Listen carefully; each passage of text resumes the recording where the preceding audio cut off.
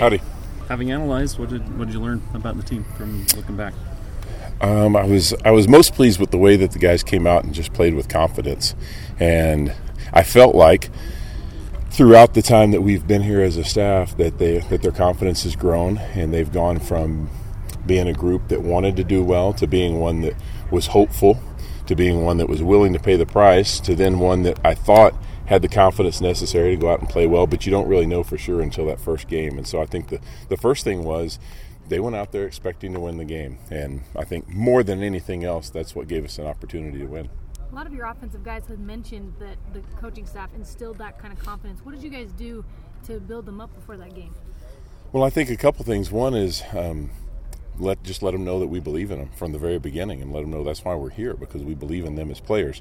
The next big thing is confidence comes from preparation, and so we forced their hand to prepare well, and we made sure that they were being held accountable to a really high standard in terms of their level of readiness. And we talked to them about that all week, and the fact that they needed to earn the right to play well. You don't just show up on Saturday and play well because you want to or because you're talented. You show up and play well because you've earned the right to play well with your preparation. And I think that kind of preparation gave them the confidence to go out there and do the job. You mentioned in the coordinator's show that there was a third down and short, that you talked to Squally, asked him what run he wanted to do, and then went with the run that he suggested. What does that do for players when you're able to involve them and work with them in that way?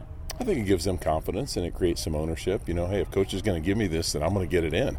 And there were a couple of calls I had in mind, and the one that I knew the one that he wanted, and so I was cheating a little bit. But if he had said something I didn't want, I might have steered him a different direction. There were a couple that I thought would have worked there, but I really knew which one he wanted, so I cheated. But I think it just let him know that I believed in him in that moment. Can you pinpoint reasons for more success in the second half as opposed to the first?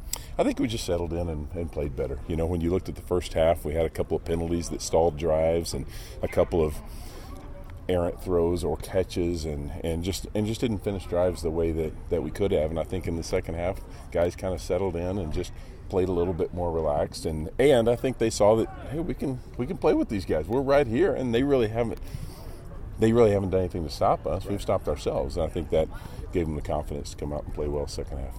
Another element of just the confidence level is having so many guys catch passes, so many guys run the football, that just lots of involvement from a lot of different guys. What do you see from the guys when they know that they might get their number called, either running or catching the ball? Yeah, well, it promotes involvement and ownership from a greater number of players, and I think when everyone feels like they have an opportunity to really contribute, then they have greater ownership and are willing to give more. And that's something we've talked about since we've been here, is that our strength is going to be the team, not any individual.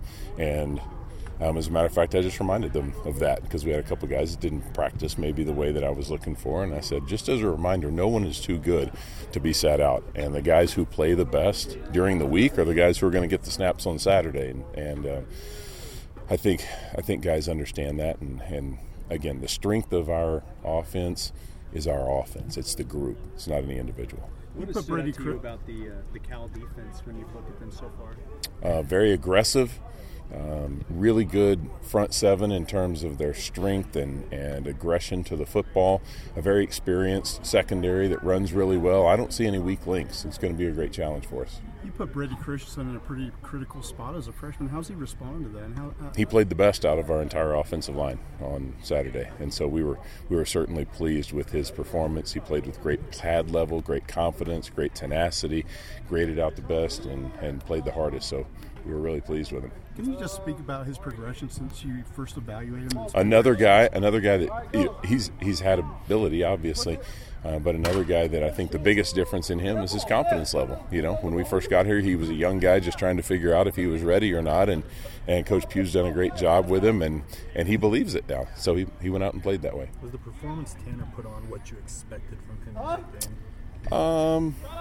I don't know if I had a specific expectation for him to say he would complete this percentage or anything like that. And I think in any first game, you hope everybody plays well, but you look back at it and then you make an assessment based on where he was. But I was certainly pleased with what he did, especially in the second half. How much do you anticipate changing things from week to week as you go forward? Well, we're an offense that maintains the same core concepts, and we run them a lot of different ways. But we certainly have a lot of the playbook left. We probably called about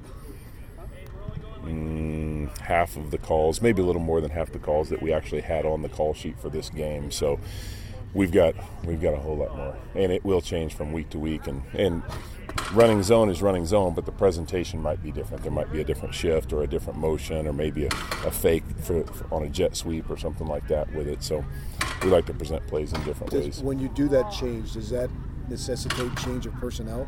Sometimes it does. Sometimes it doesn't. You've mentioned in the past the importance of execution. Didn't have any turnovers, but the penalties. Austin told us that he wasn't going to make eye contact when he came off the field. After he did, though. He couldn't help himself. He came over. He did like that, but he didn't look very long. And I bit my tongue, and I didn't say anything. If it were a practice, I certainly would have, but I didn't feel like that was the right moment. But, I was very disappointed in our 5 penalties. We had 3 false starts, an illegal formation, and a holding penalty. Holding penalty you don't want, but that's a penalty that takes place often with effort, and so you can coach that to get better. The false starts and illegal formation, completely inexcusable, and my biggest disappointment of the night. What is it about this wide receiver group where you trusted so many of them to kind of come out of the backfield on the jet sweep and running the ball and that kind of thing? Is there something about that group in particular that you thought, hey, this is something that could really help us? Yeah, I think we have a number of guys there who can play with the ball in their hands, just like tight ends. We played 5 different tight ends. We played I don't know how many different receivers, but when you can play more guys and distribute the ball more widely, then I think it makes us harder to defend. Just a basketball team that has 5 guys that can score is harder to defend than one that has 2 guys who are great scorers, I think. So we try to live by that and play as many guys as we can.